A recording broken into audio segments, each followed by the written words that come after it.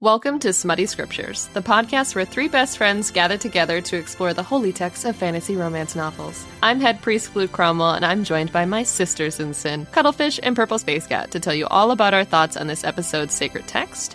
We are actually doing the tandem read of Empire of Storms and Tower of Dawn. So this is the 6th and 7th book of the series, if I counted right. It's the too many. Yeah. It's too many. Okay. All right, we're getting in hot. Okay. After this one, there's only one left. Yes. So we will probably post about that on the Instagram page under Smutty Scriptures as far as the tandem read, so you guys can kind of follow along, because I know this will be a little bit more confusing, the fact that we're reading two books at once. Mm-hmm. Some people will like that, some people won't. I've seen pros and cons either way. How do you guys want to start this off? I know we have some feelings. Before we dive in, I want to mention to everybody that in Empire of Storms, this episode is going to cover everything up through the end of chapter 23. And for Tower of Dawn, it's up through the end of chapter 21. We went back and forth between them according to that read. And then I also want to say to the Bloomsbury Publishing House and or Sarah J. Maas, if you want more money, here's what you need to do. Mm-hmm. I know where this is going. You need to take these books and you need to smush them together in the order of this tandem read. And then take this gigantic ass. How many pages are in this one? It'd be roughly 1,400 pages. It's a lot. We're going to be splitting this one into thirds. So 660 plus 690. So it's a big 1,400 page book. So take that 1,400 page book and just cut it down the middle. Just like, all right, you're going to mush them together where they're supposed to go. Right. That's the sound of mushing them together. Yeah. Okay, thank you for that. All right. And then you're going to cut it in half. So it's roughly, an appropriate book size. And then you're going to resell it to me. I will buy it again. Because this flipping back and forth bullshit is just that. I hate it. It is such a pain in the ass to be like, wait, how many chapters of this do we read? No, I'm in this book. Wait, where did I leave off last time? Was it in this book or that book? I don't fucking know. And then I also want to mention, just for shits and giggles, I don't know what happened, but with my copy of the Tower of Dawn, it's so much. Like the paper seems thicker, the cover seems thicker, and then Empire Storms, it's just like a fucking pancake, which I don't mind. It's just it's inconsistent. You guys are making my brain really itchy. So Purple's struggling. So just mix it together and then just redo it, and then I will give you $60 more, and it'll be fine.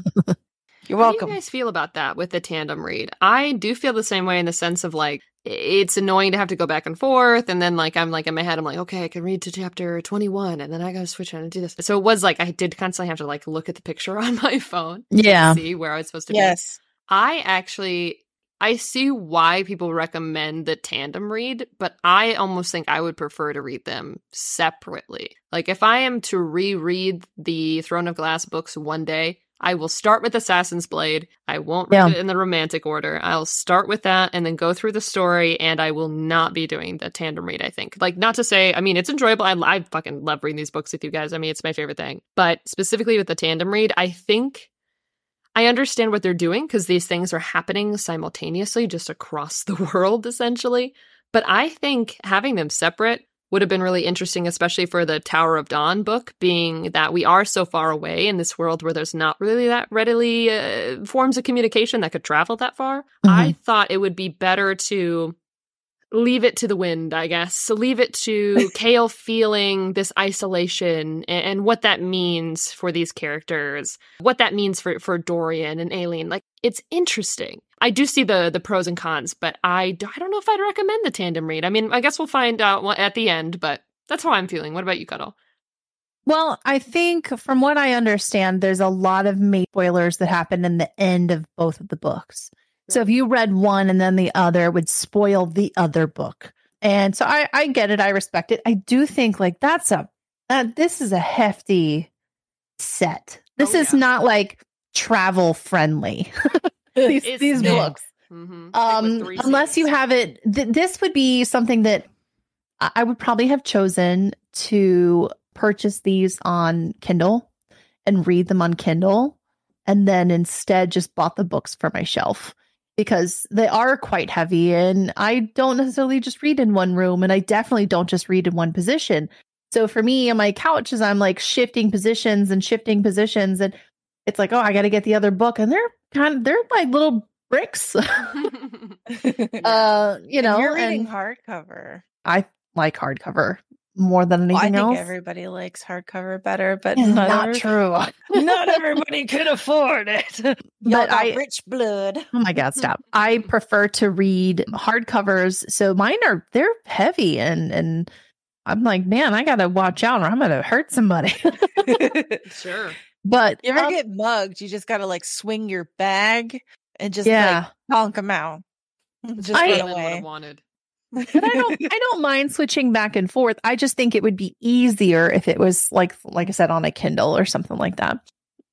If I were to do this again, I would get a digital copy and I would put it in Word, and then I would copy, and then I would paste. So that way I would never have to fucking worry about it ever again, where my place was, because that's bullshit. But I don't mind it. I think there's a lot going on, and I got to tell you, there was like 2 places where because I was reading next to my husband, he was playing a game, and I sat up really fast on the couch, and my arm went out and smacked him, and I was like, was it the scene with Manon? It was. I fucking knew it. Really was. That was my favorite part for sure, dude. I was sweating. Oh my God. Then the other one was, I started shouting, his toes wiggled, my husband's like, oh my God, what are you reading? And no, you don't understand. He's like, I don't think I want to. That sounds like a really weird fetish. Oh my God. It's Kale out here. Oh, Kale, we need a t-shirt that says Kale Westfall, find me on my Only Toes account. Oh no. Oh my God. All right, well, that's gonna be merch. Kale Westfall's and the Only Toes. Only like Thanks. I hate it. That hurts. I hate writing it down right now. Shit. Well, as I do every episode, welcome to the last episode of Smutty Scriptures. Oh, that's perfect. I do have to say, I am very thankful for the tandem, though, because I don't know. Oh God, I don't think I could handle just a full fucking book of Carol. Yeah, I can see why you feel that way. I just want to die a little. Whenever he was just like, I'm gonna be your dick, and I'm like, Warrior, don't you change? You were so close. Wow, it's almost like the relationship with him and Urine are supposed to model Rowan and Aelin. So that's a big thing that I really wanted to get into was the love quadrangle. Yeah. Okay, you did say the word quadrangle out loud earlier, and I was like, what is that? I did the love quadrangle, because that had me sitting up and wanting to throw the book. And with like Nesrin and Sartak and Urine and Kale, or Carol. Yes. And I will not back down. Carol and Healer Lady and Nessie and Skyboy. Nesrin. Uh-huh. Yeah. Nessie and Skyboy. Oh my gosh. Sartak? Yeah. I don't know. The one with the bird. I cannot follow. They're not birds. It's a giant fucking bird. They are called. It goes caw-caw. R-U-K is for ruck, I guess. Or rook. It goes caw-caw. I think just rook sounds better. So they've got like a weird love quadrangle going on where they're all like, we're together, but like, we're going to not act like a couple. And then we're going to be like, okay, but like, seriously, this other person, like, I totally like them better. But like, we're together, but like, we're not together. And then whenever they were all like, yay, we're going to dissolve our relationship, I was like, no, stop it. You don't did that's not how that works. Carol, stop being a dick.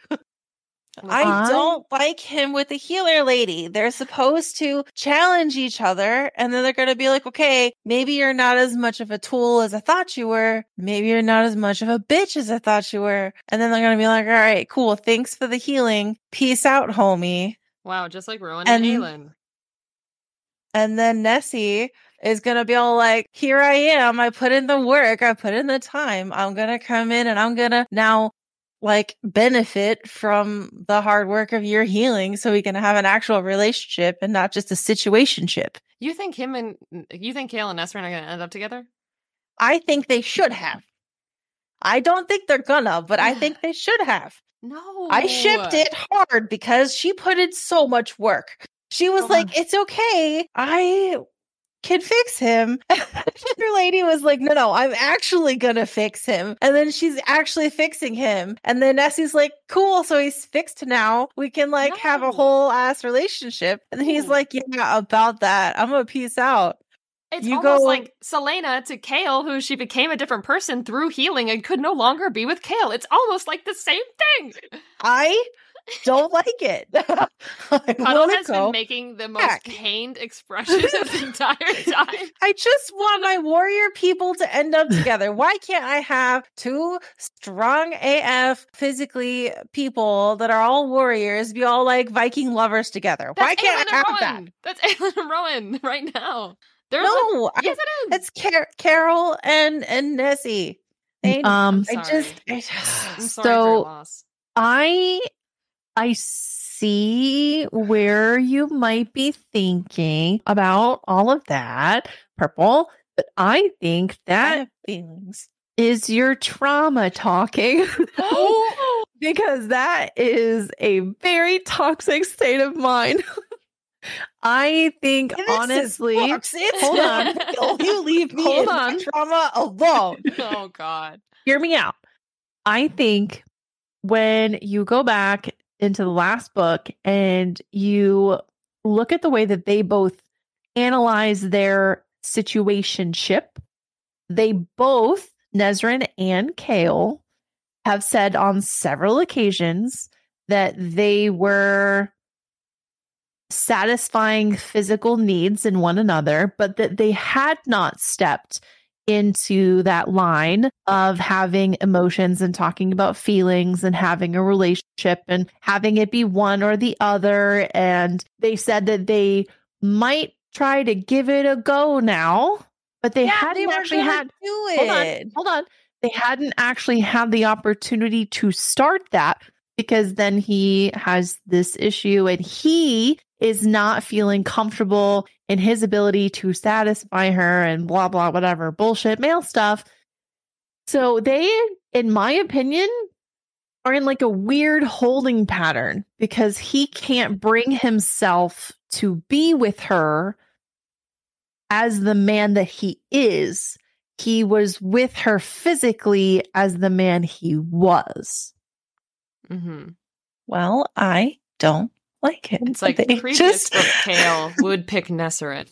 The healed version of Kale, I think we'll let Nesrin go and be happy. But I have to tell you, I was just going to say, happy. I want to be happy. I don't think that Nesrin wants him either. I think Nesrin thought that that's what she wanted or might want, was willing to give it a shot. Because she did see a lot of qualities in Kale that do exist, like loyalty and justice and all that nice shit, all the white knight baloney. But she is not prepared or equipped, I don't think, to, or at least there has been no mention that Nesrin is willing and ready to travel into those dark places to mentally help Kale like heal his inner stuff. And I think that that's a requirement in a relationship, or at least one that's like solid. Yeah. And she's not that. But we see her now in this new place and she's blossoming. She's like got a whole new sense of pride in her heritage. She's like, oh my gosh, I love like the people and the culture. And she just couldn't, almost all of Nezrin's point of view is how much she's in love with that country. I have to be honest with you, as much as Nezrin wants to help Aelin and fight this, I don't see her coming back. I don't think he's going to settle back in Rifthold when it's over. I think her and Sartek will end up together and they will lead the Rook Warriors and everyone over to Rifthold. Yeah. But that's what I'm saying is that she's not going to be on like Cambadorian. I think she's right now rooting herself back into this like Antica, this old country that she's from. And I think that's kind of where she's wanting to put down roots and to kind of be her home. And she wants her family okay, but like this is where she's happy, her house, her family, her love, her appreciation and all that. I think Sartek is just kind of maybe a mirror of that in literary terms. I think he's just kind of an ornament right now, at least at this point. I think he'll I love that there's a man that's an ornament. But I think that she would be happier without Kale. And I think Kale's going to be happier without her. It's almost like Yrene and her trauma and her healing is going back home, and so is Nesrin's, but their homes are in opposite direction. You're correct. I love that. I don't want them to be happy. I want to be happy. And this is escapism, and they should just do what I want them to do. Yeah, I mean, that's fair. What's that TikTok that I made? It was like when you want the first love interest to work out, and it's like, that's not how this works. I have strong feelings, and it just... Maybe Sarah will convince you later that things might be a little different. I mean... We know how this goes. I come in here with really strong opinions that are firm and rooted, and then I'm like, no, fuck this shit, burn everything down to the ground. Ah! Yeah. And then the next time I'm like, okay, that was maybe a little harsh. That was a cycle that continues. And then we're like, but what if... I'm like, no! Okay, maybe a little bit. Here's my real question, though. Mm-hmm. Obviously... I think that we are seeing Kale, especially at the very, very end of where we stopped. Kale is starting to have some very big feelings about what he's done and, all this guilt that he's going to have and whatever. Do we think that the conversation that they had on the couch and what they've kind of been going through counts as cheating? It's kind of obvious that Kale might think so, but do we? Which couch? There's the party scene where they're the party scene, high on opiates. Mm-hmm. Oh, Coltane would have loved that. I miss her. Do we find that as like Kale cheated on Nezrin? I don't think it matters. I don't know if I would describe it that way, just because of the nature of their relationship. Because situationship, exactly. It's not even a relationship, so I would say.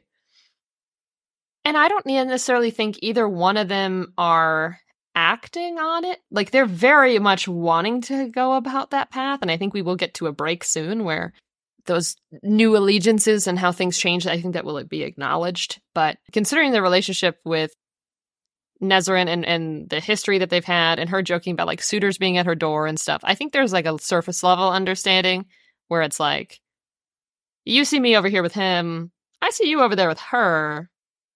We're both not really crossing the line, but also we haven't been intimate with each other for months. And are we together? Like, because she kissed me and I was surprised, but I don't really, like, there's not a lot of communication, which is Purple's favorite thing. Absolutely great. I think that's partially why, maybe it's also because these characters maybe necessarily wouldn't open up without external stimulus, but I think part of the setting of, like, the opiates and the energy that was created in that room specifically is so maybe a character who would find that to be more distrusting or maybe an example of cheating would be like, oh, everyone's high. Some people some people forgive those type of situations more so than like, oh, you kissed a girl when you're drunk. Like, people obviously, it's shades of gray for a lot of people. So I think that might play into why Sarah chose that setting for that scene a little bit. Besides her own characters, how closed off they are. So I wouldn't say no, but it's getting there. I don't think that they're cheating. I don't think that anybody's actually fucking done anything. But I think that it's time that they had a conversation. Communicate what in this kind of. But I don't think that they're willing to admit yet what they're both doing or thinking or feeling to one another, because I think they think that they're going to hurt the other. So when that conversation does happen, and I do think it will happen, I think we're just going to see, well, but that's what I was actually going to say that to you. And then it's going to be like, oh, so are we good? Yeah, we're good. I think that's probably going to be what that conversation mostly looks like. Yeah. What do you guys think is going to happen with Hasheen? The one that wants Irene. Is it Irene? I feel like it's Irene. I was saying Irene. Healer lady. I sound. Yeah. We could just say Tower. Irene. But Cashin was the one that was obsessed with her. Who? Why do you say who? Like, if I told you the name, you'd be like, oh, right.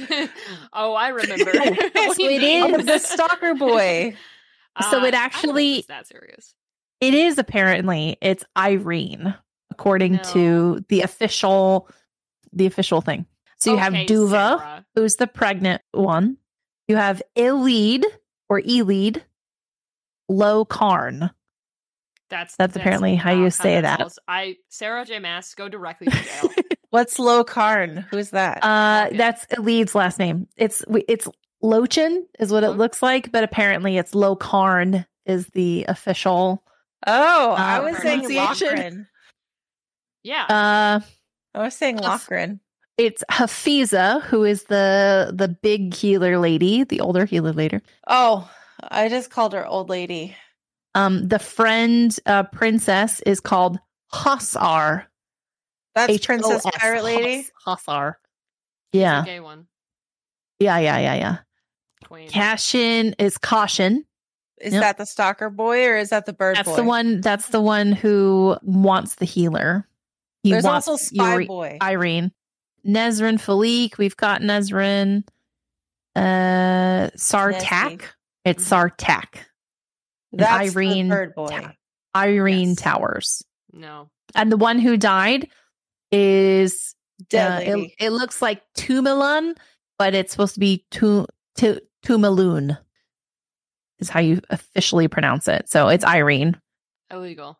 Well, yeah, and then you got Bird Boy, and then you got Stalker Boy, and then you got Eye Boy, and then I think there's Tall Old Boy.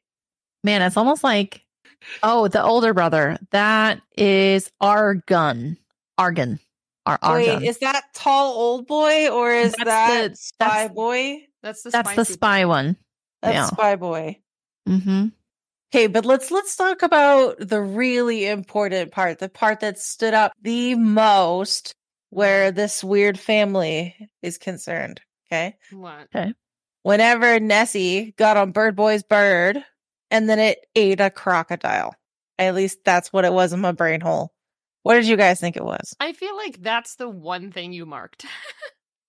I didn't even think twice about that. I'm not going to lie. Me either. Not but a single Sarah thought. never does anything without a meaning something. Have you met her? I think the part about that was supposed to stick out was the warning at the end of it.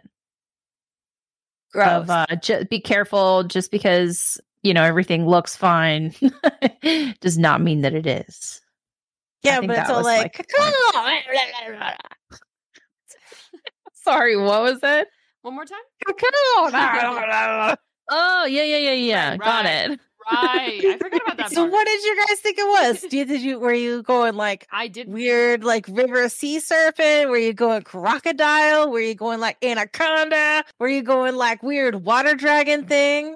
I cannot stress this enough. I did not think about it. I didn't either. Guys are just letting me down. That's not the that was like the highlight, okay? Oh my god. Welcome to the last episode. I'll just like goofy. I never thought about it because Abraxas eats whatever he wants and it's never like a thing. They talk about like sheep and goats and shit, but I'm like, okay, but like it sniffs flowers. So wow. I'm not gonna assume it's gender. It's a sky puppy, and we all know that. So in Tower does that mean the bird is a sky puppy? No. It's a bird. Yeah. Yeah. It could be sky burb. Burb. At the end of chapter 14, my hardcover edition, that is page 154, the part that we're queuing into is, it says, in the Holy Scripture, the very end says, there is beauty in my father's lands, but there is much lurking beneath the surface too. So that's what they're referring to, is after the Kadara dipped into the water, thrashed, and sent something hurling riverbank. Heartbeat later, she was on it, talons and beaks spearing and slashing. The thing beneath her fought, twisting and whipping, a crunch, then silence. The ruck calmed, feathers puffing, then smoothing against the blood now spatter, blah, blah, blah. It was enormous, nearly 15 feet, covered in scales thick as armor, like the marsh beasts of Eelway, but bulkier. Fatter from the cattle, it no doubt dragged into the water along the rivers. So yeah, I would say like a crocodile. Like a crocodile. Mhm. Oh. So, caca, go, kick. Yes.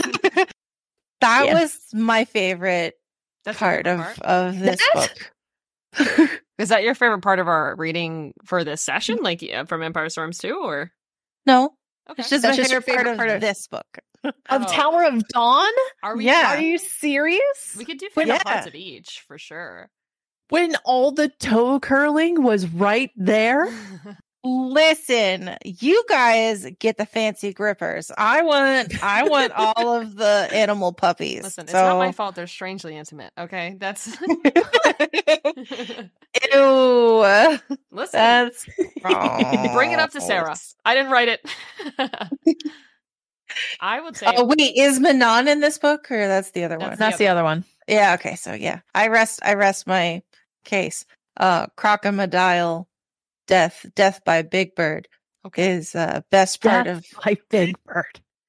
Got it. For Dawn Tower of best Dawn, part. my favorite in that book would probably have to be like a favorite part or favorite scene. Probably the party. I think that was an interesting building of the two's relationship between Irene and Kale. I really liked how that played out in the tension, and I guess in general, I just really liked their relationship. Like there's so much that I feel like you can point to say or draw a line of similarity between like Aelin and Rowan and like how their relationship started. And just like the scene where Kale is mentioning like, you can't hate me more than I hate me. I'm like, fucking Aelin said this like 2 weeks ago, brother. Like they are so alike sometimes that it's funny and it's different. It's just sad. Well, sure, but that's like the goal of healing, right? Is to not wallow in that pain, you know? And I love the way that like she treats him with a lot of respect. Like I think one thing that kind of shows the relationship between like Nesserin and Kale versus Irene and him is how they treat him, as far as like Irene seems to understand there is like a fundamental, because she has so much experience with this injury or with people who have different disabilities or different sicknesses and whatnot and how that affects them. I love the fact that she doesn't push his wheelchair. I love the fact that she lets him get everywhere on his own. I love the fact she gets him on a horse and she's like, I'll show you how to do it. And then when he's like, hey, you made a fool of me because I'm starting to get autonomy. Like I'm starting to be able to like move around a little bit now. And like you made a show out of it, how he felt right at the time with the training where the women in the class were getting him on and off the horse, and how she genuinely like took a step back and was like, holy shit, no, I'm so sorry. I didn't think about how you'd feel. Like she is really getting to know that side of him and still letting him be himself, I guess. And I fucking love that. I love that. No shame to Nesserin for trying to help out, but at the same time, like, especially from a romantic partner, I can see, or potential romantic partner, someone he's had intimacy with, I guess I should say, having that would put him back into a dark mental place, I say. Yeah. Oh, for sure. So that was my favorite for Tower Dawn, though. I thought that scene was pretty funny where, you know, he's getting oogled by all these girls. It was cute. It was cute. And I think he kind of also acknowledged that was kind of cute and adorable. I do love he was kind of flirting with Irene after that. And I did like that little banter back and forth. I thought it was very cute. It was like a different side to Kale that I don't think we've seen in a while. Like flirting and confident Kale, I mean, yeah, we understand there's still a lot going on. He's got a long way to go. But just him being kind of joking with her, and I liked that. I really did. I love their juxtaposition with where they're coming from. I love the growing together stuff. Yeah. I think it's really good for Kale's character to see this side of magic too. For a long time. Now, Kale did overcome a lot of his wrong ideas about magic and magic users, I think. But he has only, in his world, only seen the downside of it, right? Yeah, he's only seen the pain and the violence it could bring. He hasn't seen the good side of it, because he even mentions when magic fell, healers went first. They were gone. So he has never really experienced the joy and the healing and how beneficial that can be. And I think that's an understated part of his healing. And it's interesting to watch him be forced to rely on that compared to where he's been in the last couple of books. It's like a really interesting arc where I hope they acknowledge it in the text at some point, but we'll see. Yeah, I completely agree.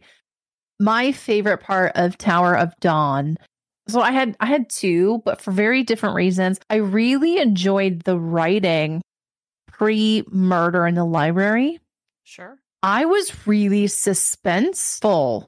I was in great amounts of suspense. Were you suspended? I was suspended. Wow. When I was reading that, I was like, "Oh my God, what is it?"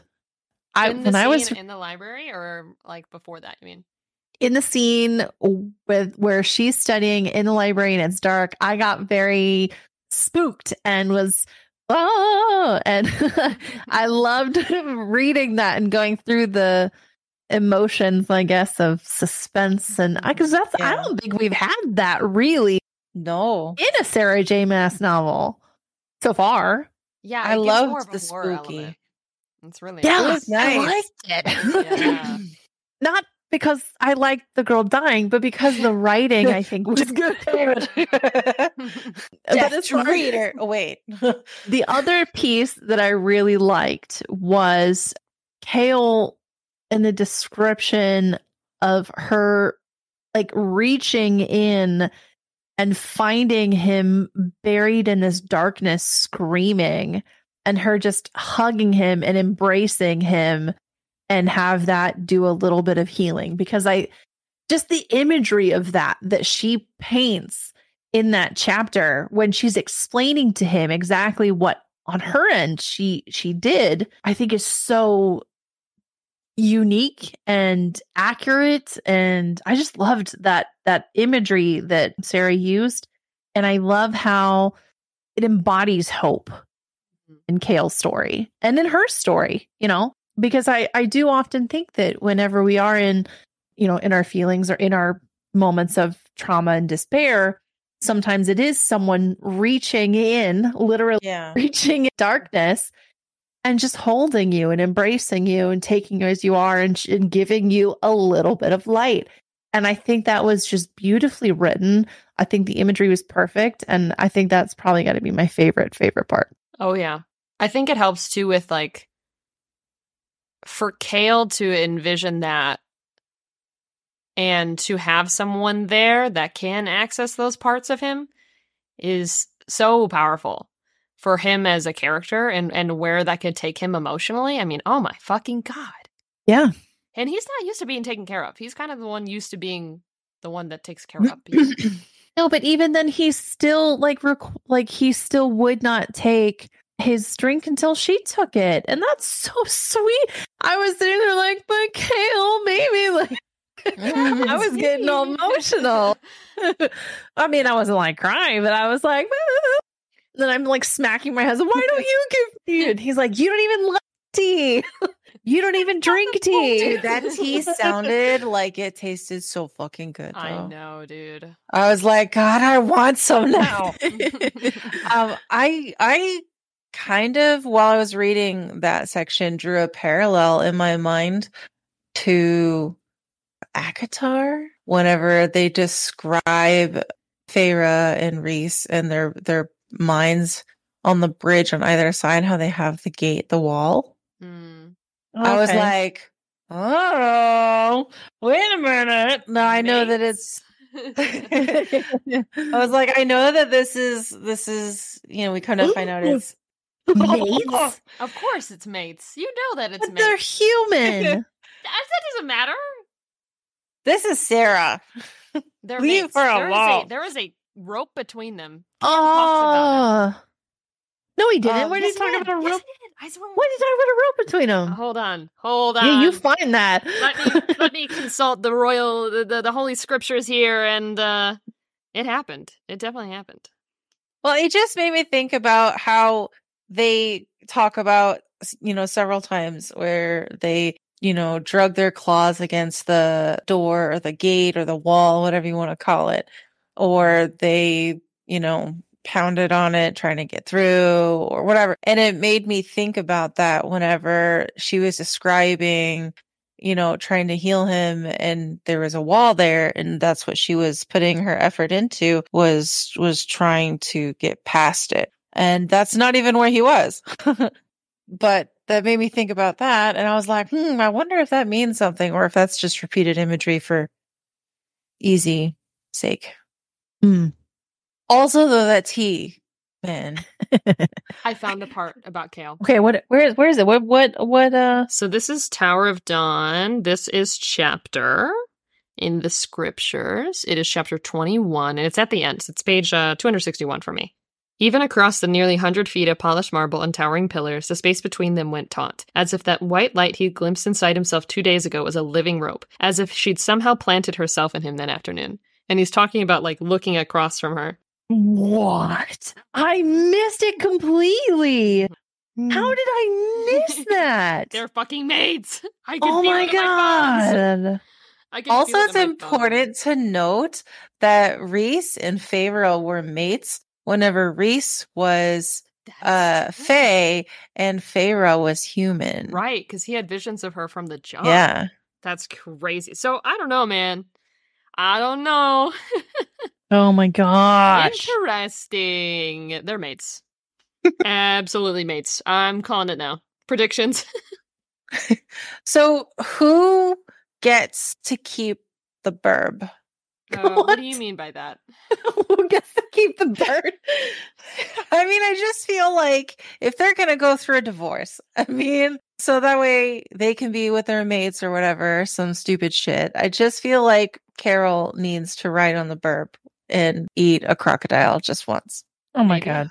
So for Empire of Storms, I know we got through our Tower of Dawn. Oh yes. Favorite Yeah. scenes. So I think, are we done pretty much with Tower of Dawn though? Well, hold on. Let me go through the rest of my stuff and make sure.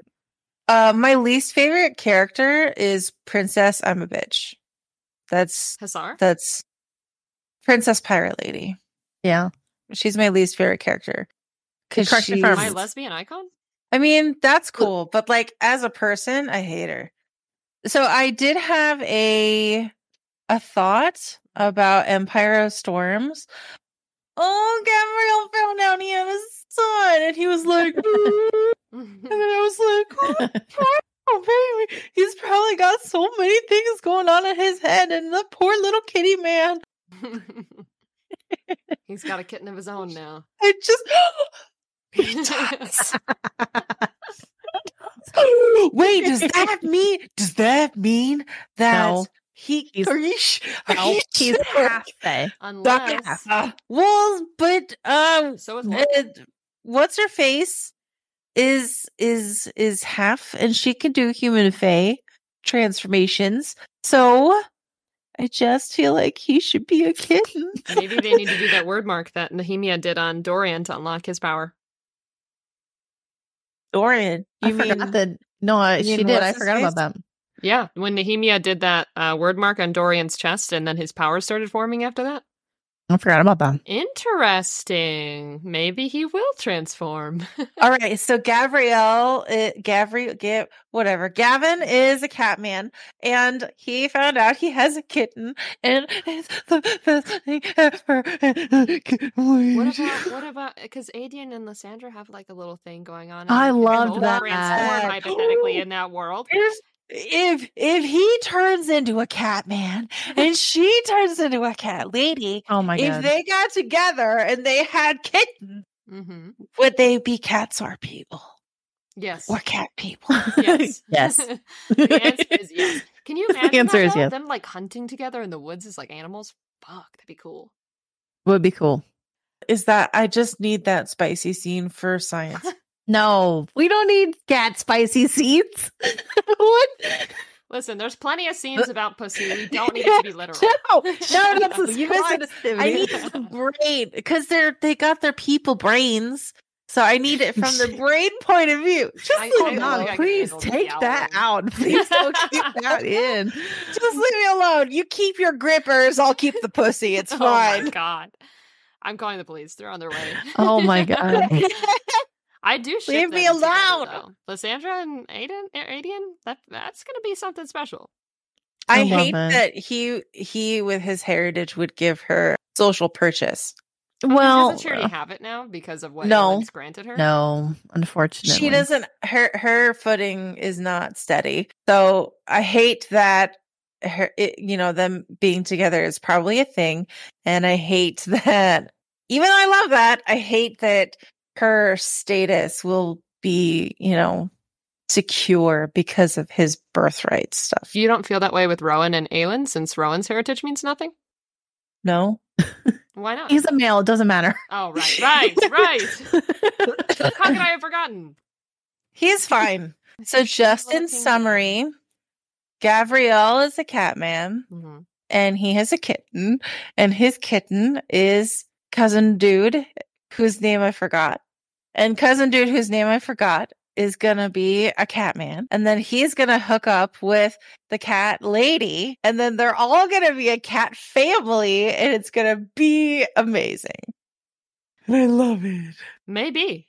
Just a family of cats hanging out. So that's your favorite of Empire of Storms? No. No. that was a really big thing. I just wanted to be like, I see. yes. Did you guys have any general impressions or anything you wanted to discuss? I just kind of hijacked that. My bad. You're fine. I mean, I mentioned it earlier that like my favorite part of Empire of Storms is definitely the scene of Manon turning on her grandmother. Yes. Yeah. Oh my god. I cried. I was like, Manon, please, bro, please don't let me down right now, bro, please. Honorable mention goes out to page 46, though, in the scriptures, if you will. Oh, about what Manon looked like? Damn it. Yes. My quote here that I wrote says, "She looks so badass. # yes, mommy." Okay. Just the fucking badass outfit. And she's like, yeah. And then they're all like, oh my god. And then she's like, meh, meh, meh. And then my brain was like, step on me. Oh my god. Goofy. I do love her though. So An absolute so cat. yeah. Oh yeah. Step on me, mommy, and I'ma kill you, grandma, mommy. Grandmommy? Whatever. Much We're to best think about. pirates. Yeah, I love how the relationships come out, like her, Manon and Astrid. Oh god, I love it. I loved that part with Manon. I was wondering how they were going to do it, but even so, if you turn to page 168, this is in chapter 18.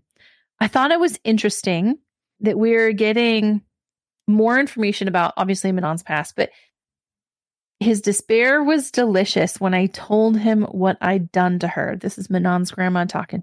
What I would make you into, not a child of peace, but war. And then 3 words, made.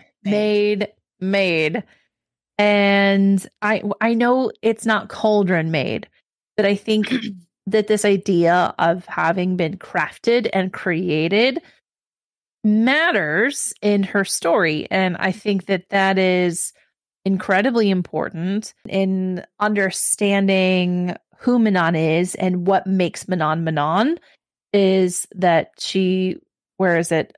Not a child of peace, but of war. So she was supposed to be something else and she was made into what she is. And getting the Manon is a queen of the the other witches. I was like, bro, there's no way. That's crazy. It was really cool. I did not see that coming for some reason. No, you know why you didn't see it coming? Because the witches are all ladies, except for a little bit earlier on page 168. It said your father was a rare-born Cochrane prince. Crochin, whatever. Cochrane is what I'm gonna say.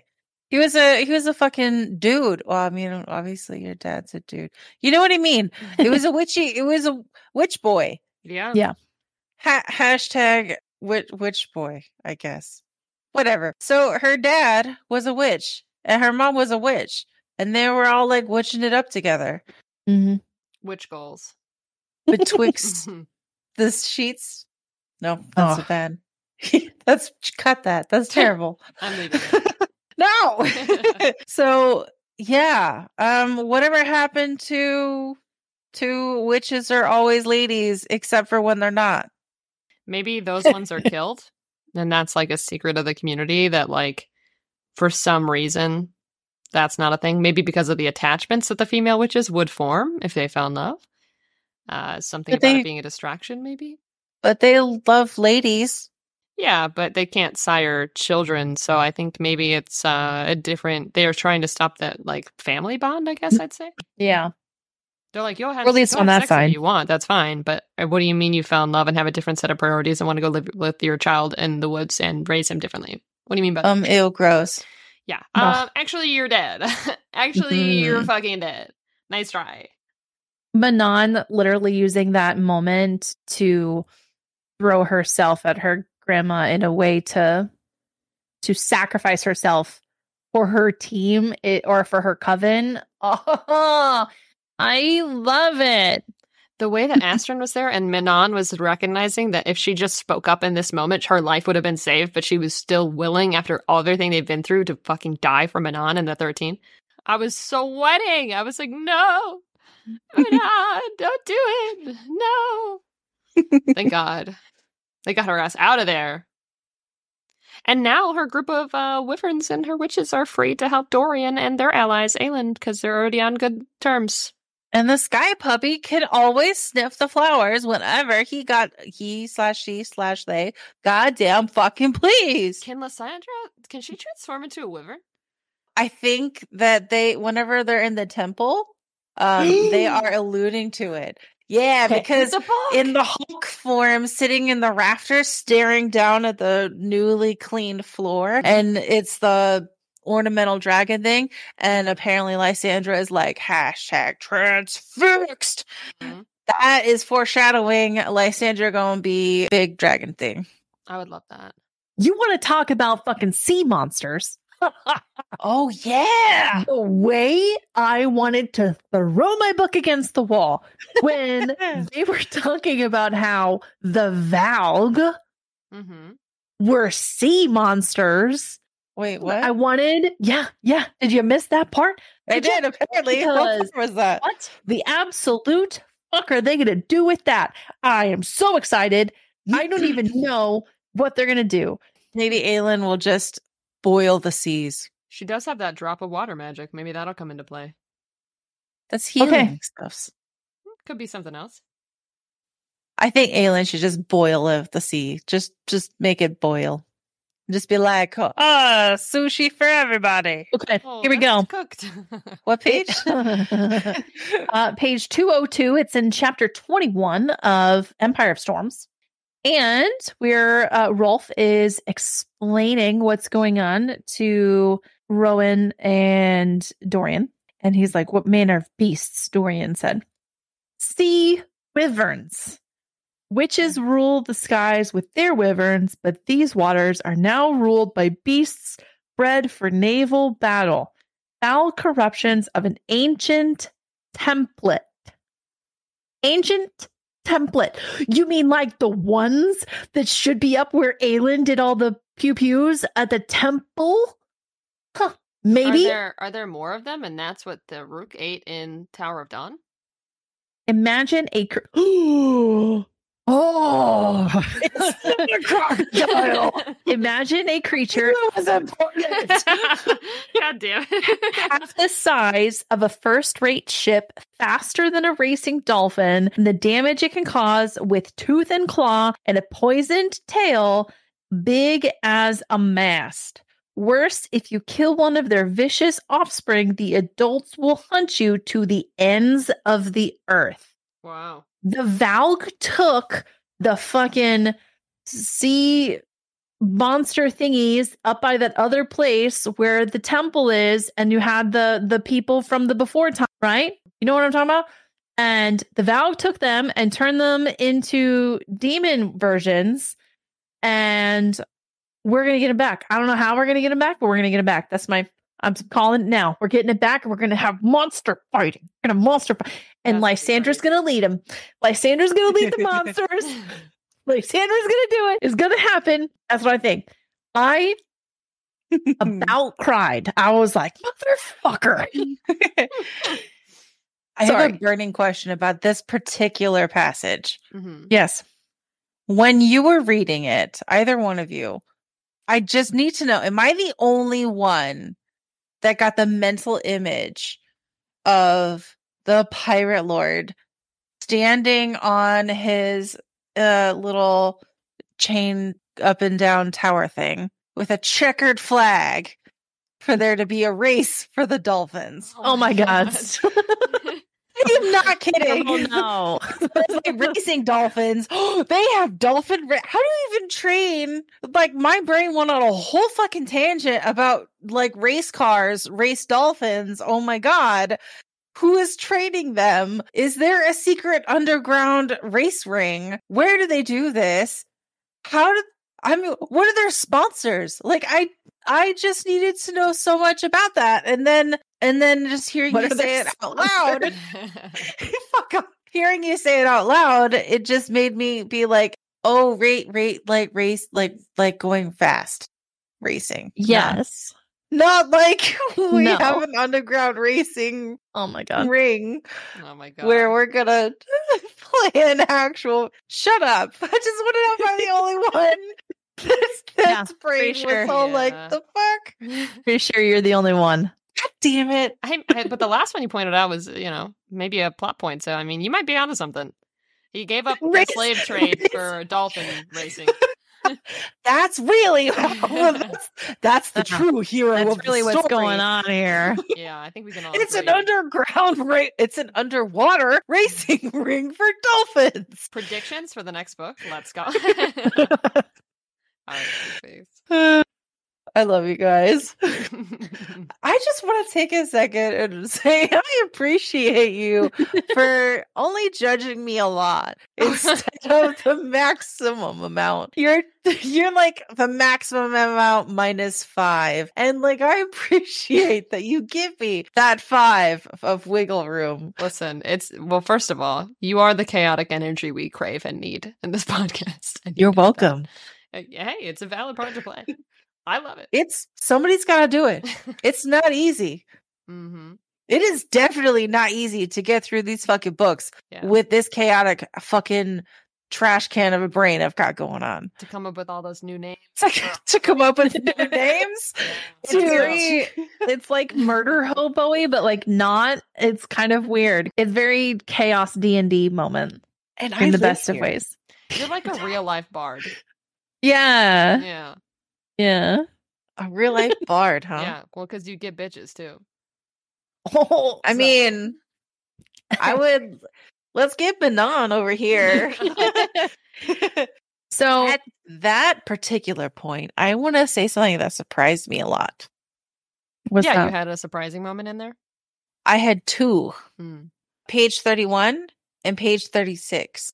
Of Empire. Fucking or, everybody out here be gay. The fucking old guy, gay. Fucking the matron, gay. She a sugar mama gay lady. Oh, I see. Sugar mama gay matron lady. And then fucking gay lord, the gay lord. I was like, the fuck? Everybody out here be getting with their own. What?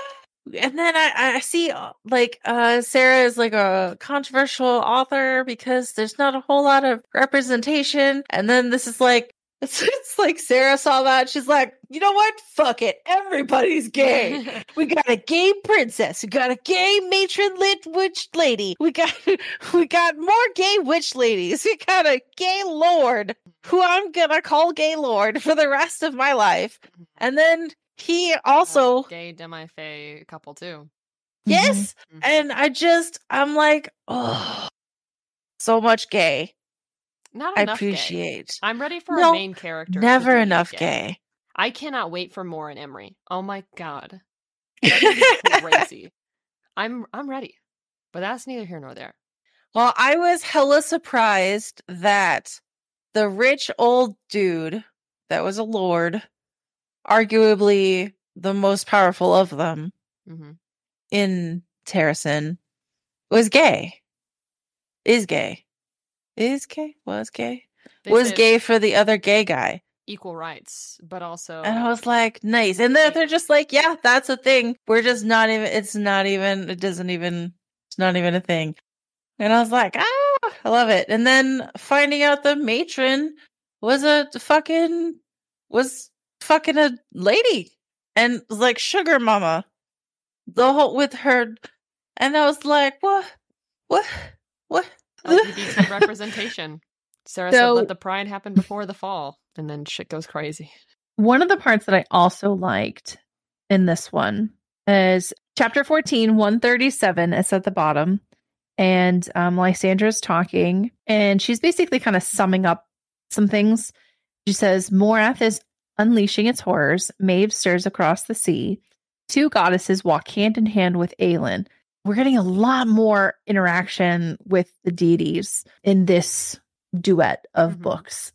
And I find it really interesting.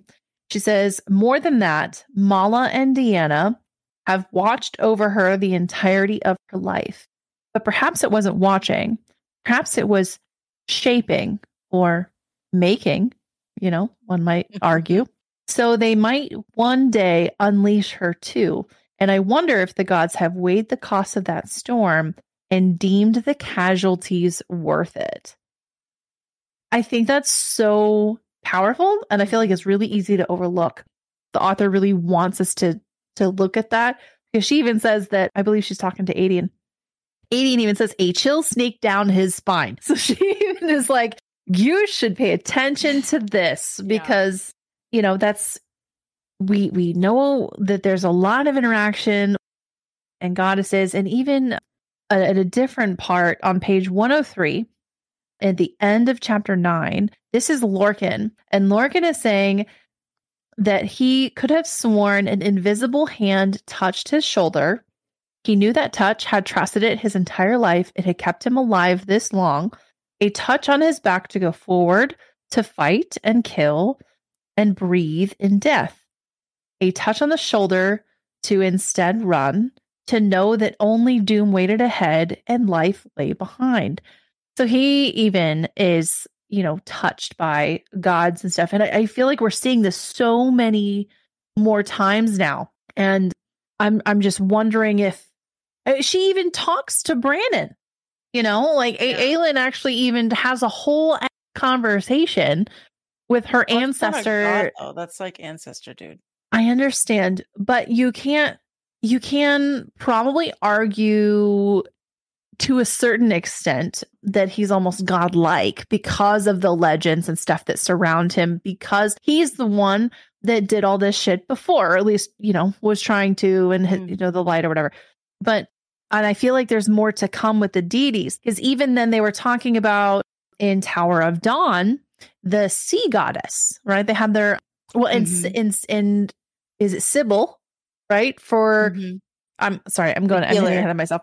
The healer goddess is Sybil. She's talked about like every other fucking chapter.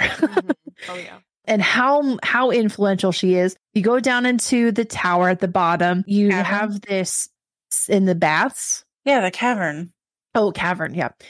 And there's almost this spiritual awakening or cleansing, right? That is happening there. That's very supernatural. You have the goddess of the sea, who's talked about also. She has the holiday there at the end. And they even take down the mourning sheets Banners. the banners in order to properly display their affection for that goddess. These are like some pretty intense things when you think about Khan's story. We're getting a lot of deity information and deity influence, and I can't help but wonder what is in store for us. And I know we've talked about this before. I know I've said I really feel like we're going to be able to talk to them, to have a conversation, or to meet them in person at some point, because I can't imagine that we're not increasing the amount of deities we're coming in contact with story-wise and not having that come to fruition. Yeah, it is mentioned a lot. Like, it's definitely been more of like even Maeve mentioning to Lorcan, like, oh, this death god, like, that's, you've clearly been touched by Oh, a yeah, death that's guy. right. Like, Wasn't- all of that. There was a god of, or a goddess of death in Antigua. Mm-hmm. Yeah. So you got Elsie or Elide, whatever her name is. Elide. Whatever. Then you got Lorcan. And then, he on page 14 and on page 16, they talk about the touching of the shoulders and back and shit. Both of them. Okay, but we're talking about the deities, so calm down. Definitely mates though. So both of them are touched by an angel. Ha ha ha. Okay, so it's like an old TV show. Anyways, then you got fucking Aelin and her cousin, whose name I can never remember, the wolf Aiden. dude. Oh wait, the cousin? Yeah, Adian. Yeah. And then Rowan, he's got one. He's been all touched by an angel and shit. And then you got healer lady, and then you got the victim healer lady, and then you got fucking Manon. Manon had a thing. There's so many things. And it was also in Tower of Dawn on page 115. Like everybody out here getting touched by gods. And I'm like, okay, can we maybe take a step away from Greek? Just no more touching. We're just stop touching their characters. You just leave them alone. It's chess, and they're all the pieces. I don't like it. It's Just leave them alone. It's definitely happening. Yeah, it's interesting how hard it has swung into that element of storytelling. It's a big difference. Yeah. It's a big difference. I like it. I'm not saying anything bad. I just think that it's worth noting that they're playing such a huge role. Obviously an unseen one, because we have not actually had like a physical manifestation. Well, other than I guess Mala, like, I don't know, caressing Aelin before they went to see Maeve. I guess if you're going to count as a caress being a physical manifestation, then literally all of these are physical manifestations because they have to do with touching. Well, but also you had Dorian's great grandfather or whatever. He had like a whole thing with a god dude, the one with the bones and shit. No, that was Brandon. We haven't even talked about the bone person or whoever was underneath the underneath the there's another thing Sin Eater, where they just keep touching people, and I'm like, stop it. Brandon, the whole interaction made Brandon be my favorite character in that book, because I was like, oh my god, you're hilarious. Hell yeah. Yeah, it would have been I nice was to tempted get to give him Bay of the Day. Damn, okay. I said, okay. Tempted. I would say for this section, my favorite, I mean, it's gotta be Manon, but I would say an honorable mention to Elide, because I'm surprised a lot by her character and who she is turning out to be. I want to know a lot more about her. I just love the way that she has been mimicking people's behavior, I guess. It's very interesting to watch her go into an interaction and be like, what would Manon do? I thought that was cool as shit. I love that. I gotta give it to Manon because the character growth we've seen in this part is like so crazy. But Elide is an honorable mention, and I know this is my thing. I love when characters have to pretend to be married.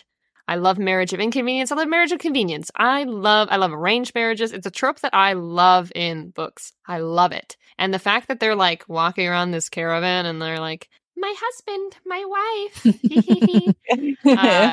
It's so it's so good because I'm like forced like interaction, and you guys are gonna realize you actually have feelings for each other eventually. It's gonna be so good. Or at least that's how I feel. I mean, someone else could come in, I guess, but I just feel like that's gonna be a thing, and I'm excited about it. So honorable mention to a lead, but Manon takes it for me for this part. I What don't about you? disagree. Yeah, Manon for you too. Yeah, Manon's really got to take it.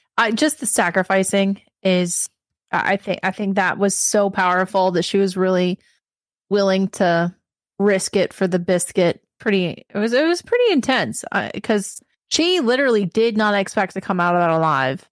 No, she girl bossed her way over the edge, literally. And I really loved that part. I just love Manon. Yeah. I really do. I think she should get her own book. Yeah. Or video game. I would play it. Throwing that out there. I would play it. What about least favorite for you guys? It's kind of an easy pick, but Manon's grandma's pretty trash. So Ooh, I got one that's not grandma. Icky boys. The not real people. Oh. In the forest. Yeah, the Ilkin. Yeah, I knew. See, Icky, Ilkin, like I was close. Just give it to me. They made me want to put the book down and like I feel in my brain when I was reading it, my brain got so itchy whenever I was reading about them. They are the book version of Sticky. And my brain had a full-on revolt. Sure. And it was like, no, we need to burn this book. I hate it. I hate it. I hate it. I hate it. I hate it. I hate it. No. Ew. No, gross. And I'm so sad that they're still gonna be there. Yeah, I don't think they're going away, unfortunately. No. Do you think they were born of the witches? No, because the fire made it all go boom. Not, I mean, who's to say that there wasn't some that came out before that? It's interesting. I think of it more as some other manner of creature that Duke Parrington has been essentially bringing into our world. Yeah, they've got multiple mountains that they're fucking doing shit in. Mm-hmm. Yeah. And the witches would have to kill like their weird humanoid creature children. That would suck. Yeah, they was talking about how they were people, and then they took out the people, and then they put in like my brain right now is like sticky. No. Yeah. I like that they talk. I do like that. I think that makes it so much worse. Yeah. It's like the grape to get her way out of there, basically. That's like the grape jelly of Sticky. That is like cotton candy with your fingers, Sticky. And I can't do it. Yeah, that's fair. I would probably say for me, yeah, just Manon's grandma. That dumb little bitch. Why she killed Manon's sister, bro? Bitch, I'll kill you. The fuck? I don't even know that was her sister, but that's fucked up. I'm gonna kill her sister in cold blood. I'm gonna say Lorcan. You don't like Lorcan? I don't. He's kind of like a frat boy. It was something that he said in that whole debacle of the getting in the truck where he was like, damn it, fucking figures. And it was just ew. It was very ew for me. That's very Sticky. It's because he said it figures that I haven't had a woman in, however long. And the one moment that I have found someone that I'm attracted to and I have the inclination that like, I've got a fucking wife. Like it was just very like, ew, Aww. That's not okay. I did not enjoy that. That was like not fun to read. Yeah, I didn't mind it. I just was like her brother at first instead of husband and wife.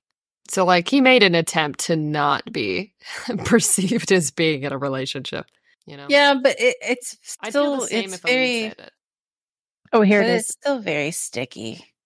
Page 184 in whatever chapter this is. This is chapter 19. He says, Well, having Marion as his goddamn wife certainly put an end to anything more than appreciation of the stunning women.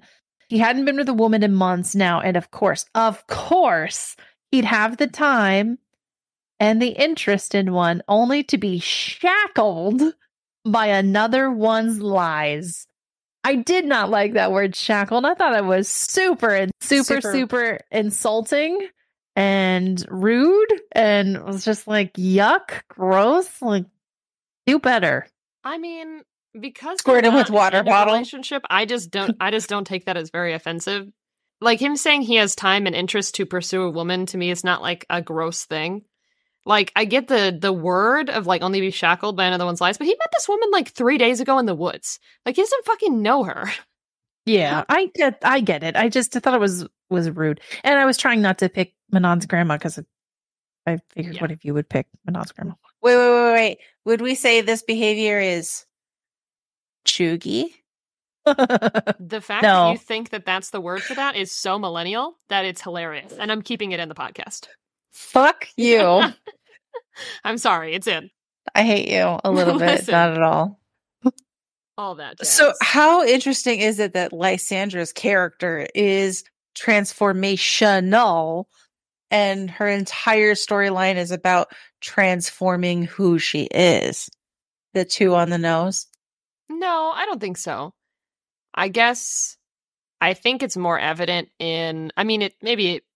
I think it's more evident in the Selena to Aelin transformation, I guess.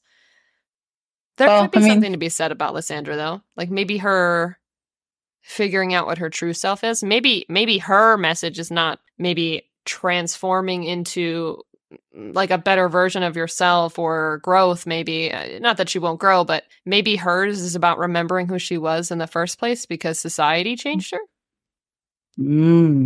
Could be a thing. Still transformation, just in the opposite direction, I guess. Could be. But you're fine how you are. You don't have to be someone else. Yeah, like, and maybe as like a metaphor for like how society can affect you and how you see yourself. Because she doesn't even apparently know what she looked like anymore. That kind of thing. I still think she needs to just stay a cat. Honestly? Or a wyvern, depending. Nope. Pretty cat. fucking cool. I need the family of cat people. I agree, though. The theme has not really changed. It's a lot of growth and transformation, all that fun stuff. So what questions do you have that are unanswered? I have several. I actually do have one. What you got, Blue? Well, I'm kind of curious with for the Antarctica stuff, like the Southern Continent political scheming. I'm thinking that the death of Tumalun, we said, was how the dead princess was pronounced? Yeah, the Tums lady. Yeah. Dead Princess Tums. I think her quote-unquote unaliving is related to Yrene being attacked in the library. I almost think that the oldest brother, the one married to Duva, Argun, is that what he said? Was he one of the oldest ones? He's the most he's a spy guy. Duva baby spy one. Yeah, spy boy.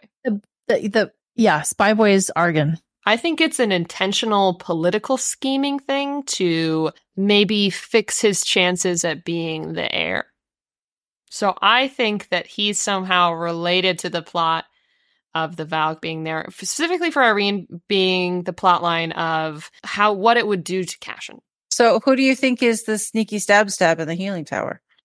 I don't think it was him individually. I think he's allowing. I think he would have given that information of how to get into the Taurus library Argun? to whoever he has partnered with to advance his own political schemes to become heir. Spy boy. So you think Spy boy let the person in there to be sneaky stab? Mm-hmm. But we don't. Do you believe we have met the sneaky stab? No, not necessarily. I just think that he is potentially behind it. And I think the suicide is the apparent quote unquote suicide was not actually that. I think it was the idea of because Sarah brings this up in her work sometimes, like for the Autumn Court. They talked about like how vicious becoming the like true heir would be, and the potential like your brother should fucking kill you maybe. I think we're seeing that in this royal household, and I think he's the one behind it. I could see it. Yeah. So I don't think he was the one to do the stabby stab, but I do think he allowed it to occur, and I think he was involved in his sister's untimely demise as well. I just think having the sneaky stab over there is weird and kind of not in character. I just feel like that's a weird left turn for the Game of Thrones family. And now obviously we understand that there was no stab. It was more like a literally suck the life out of you. Yeah. But I like stab better. I understood. It would be weird to be sneaky suck. It's a different connotation for sure. Goofy. But yeah, I think there's some level of political scheming. It could be a false thing where I'm meant to be suspicious of this guy and it's somebody else. I could even see a world where, now the interesting thing is Cashin is described as someone who's not good at hiding their emotions, or they're like scheming, like they're less political than their brother. So I could see it being like a heel turn where the only reason that Irene won't be with him is the fact that if she marries him and someone else is chosen as heir, it's a potential that she'll die, their children will die, she'll lose the ability to have children forever if she doesn't die, that if he doesn't bend the knee, that he'll die. Would it be interesting in a world where he was attempting to take out people to lessen the competition because that's the only thing in his mind standing between him and Irene? I don't know. I got the impression that he's not very smart. But isn't that the best character to have pull off a plot like that? I don't know. I think it's probably more. It feels more likely to me that it's either not actually a Valg, or that it's like a stowaway. Well, how do you think? Because the body had like the same effect as the Valg in the other novels. Do you think they're like imitating that to like put suspicion on Kale and Ezrin? Do you believe in magic? In a young girl's dead, sucked out body? Yeah, do you think that they're killing them in that way to purposely mislead people and it's not as actually the Valg?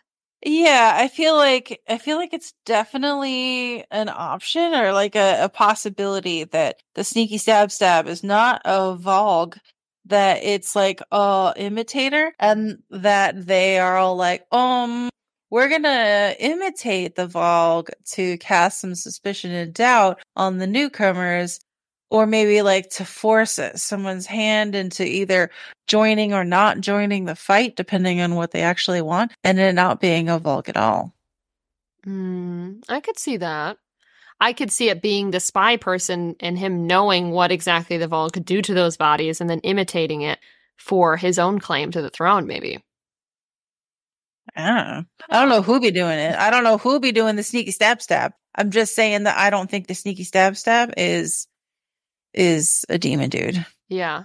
If I had to guess, I thought it might be Argan, but I really couldn't say at this point. I don't really have an idea. Do you think the sneaky stab is a demon dude? Or do you think it's something else?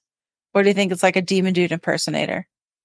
Well, kind of like an Elvis impersonator, but like with sucking. Well, I think the manner in which the person died, I think it would have to be a Valg.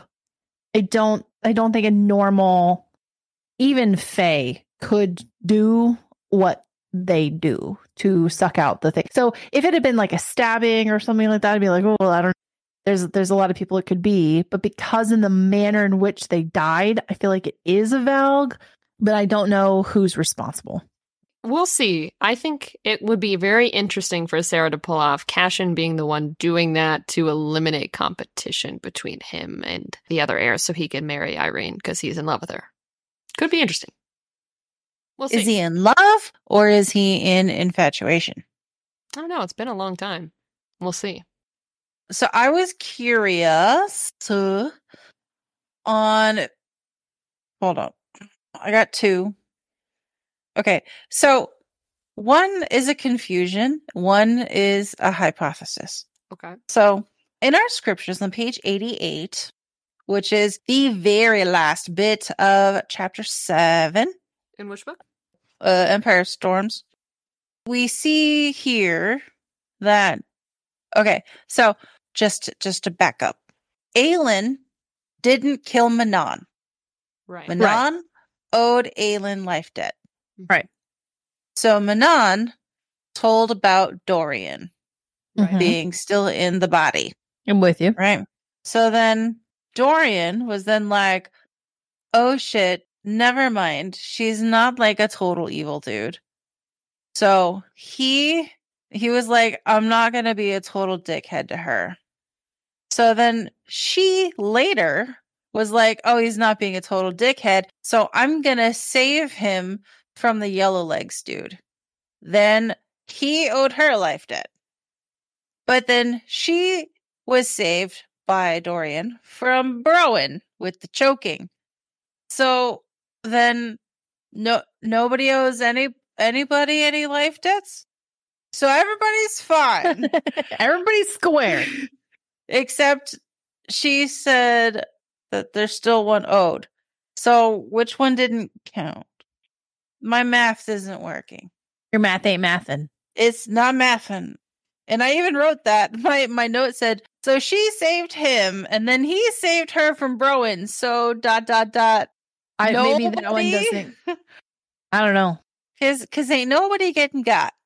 So if nobody be getting got, everybody should be kosher.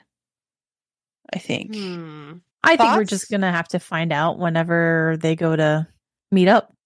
You know? Yeah, because I they are hate gonna it. meet up for sure. We also had watery vision instead of watery bowels. Just letting you know. Oh, good. We had lots of toe curling. And then the part that I have hypothesis was on page 94 in the scriptures. I'm turning there now. So just a few pages later, this is the very last bit of chapter 8. This is Aelin and Browen, Selena Gomez, if you will, and Browen.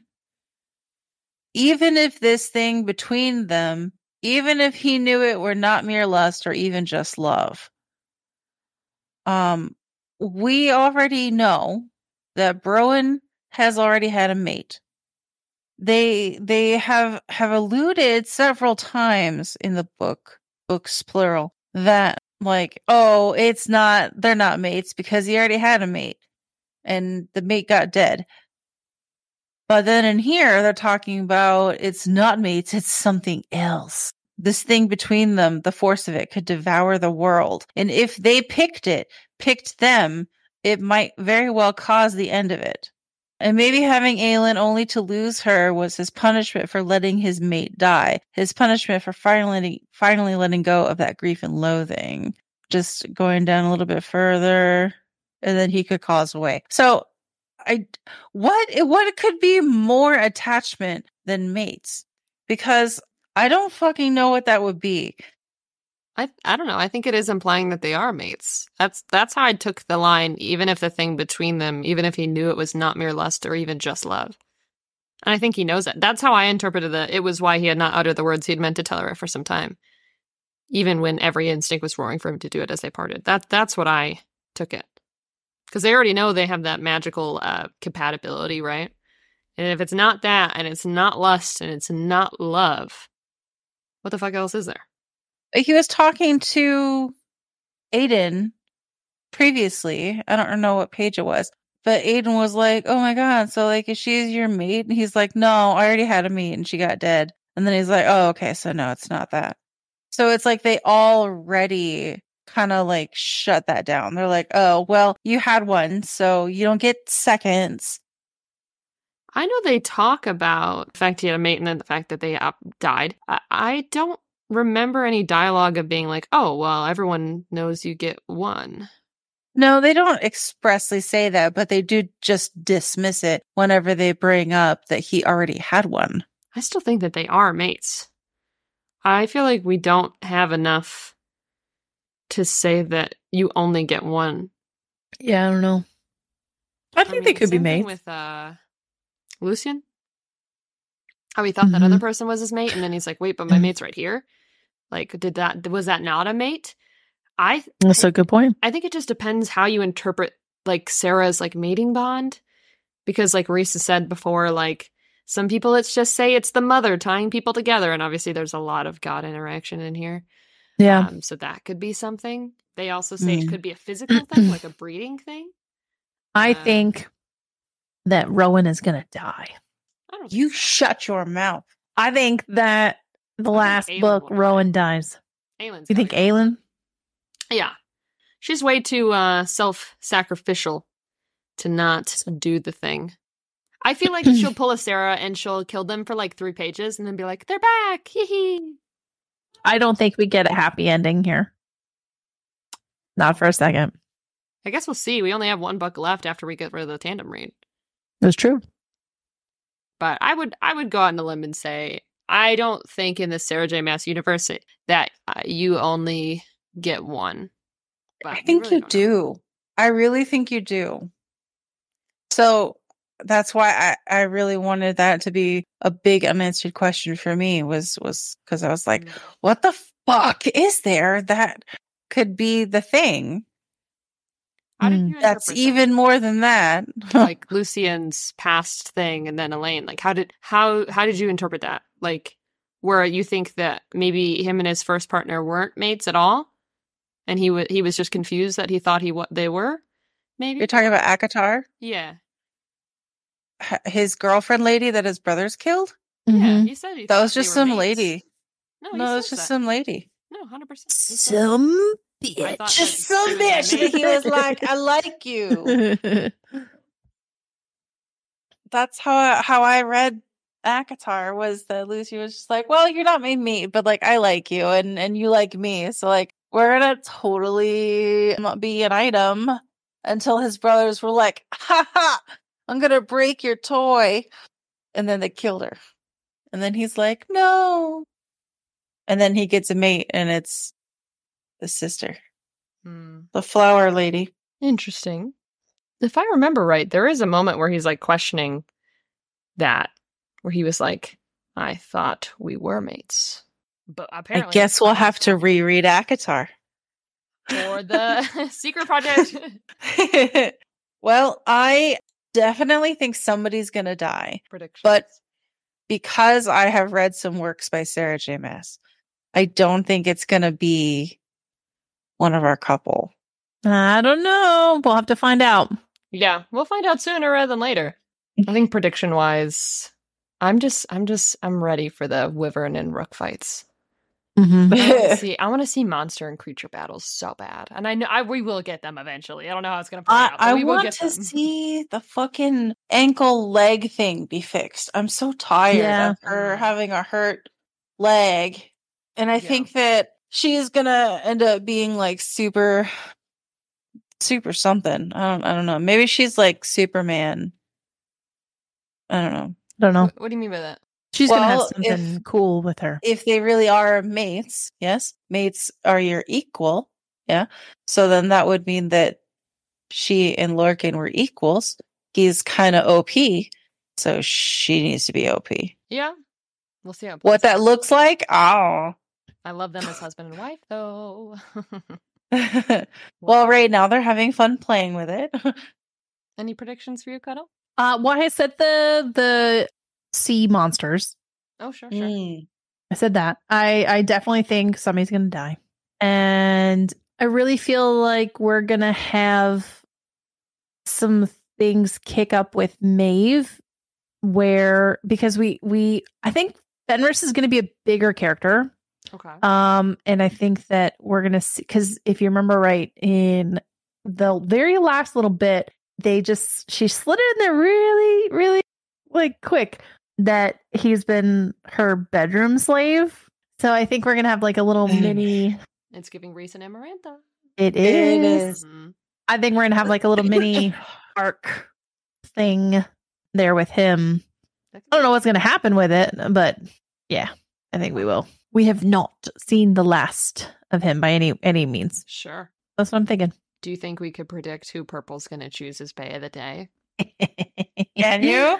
I don't No. know. I got some pretty off the wall. I think it's the beast that the rook grabbed out in the southern continent. You would think that, but you're wrong. It's the bird. Just kidding. Oh my god. It's not. So I like to pick a Bay of the Day that I believe moved the plot along the most or had the most impact on the overall plot. Sometimes it's really fucking weird, like the rat down in the fucking dungeon. Sure. But that is how I choose my Bay of the Day. And I believe that it's very difficult to pick one Bay of the Day that moves both parts of the world at the same time. So you're going to pick 2 bays of the day? No. Oh. So I think then that the person and or thing that moved both plots along the most seamlessly and had the most impact on the furthering of the overall plot is Sarah J. Maas. So Sarah J. Maas has to be Bay of the Day for me. Oh my god. Who would have thought? All right, just remember this when she pulls off some really sad, crazy shit, and we're all crying at the end. You are Bay of the Day. Well, I mean, No, it's a good choice. who? You tell me who you think moved the plot along more than the person that wrote the fucking plot. Those are the Bay of the Day. The creatures you hate. Why do you think Ilkin? I'm out. Why do you guys think that Maeve is gonna go murk some people in the place? Why is she gonna invade? Maeve is not a very nice person. Yeah, she's a big old meanie. Maeve is kind of mean and she's kind of pissed. So The King and the Dark Queen, Maeve and Duke. Makes sense. That's no, I hate that. I'm sorry. She hates them. Does she? Yeah. Does she? Yeah. I don't know about that. She views them as abhorrent. I don't know about that. I think for power she'd do anything. And she hates Aelin, and at all costs. Like, she's like, I gotta build my entire city around the fact that Aelin has fire. So I think she'll want to team up with the guy taking her out. Hypothetically. But taking her out for pizza. Good face. In all honesty, I can't pick one Bay of the Day. And it's not fair to pick 2. So it's fine if you pick 2. I don't think we have any rules against it. No, it's not very fair. So I think that it has to be default to Sarah J. Maas because that is the only person that really moved both plots through seamlessly. Unless you want to just do the entire cast of D. Oh my god. I think it should go to Kale's toes. Oh my god. The toes. If we're gonna give it to the toes, the grippers, if you will, then it has to be the dead thing with the burb. I mean, get this unholy nonsense out of my church. How dare you all?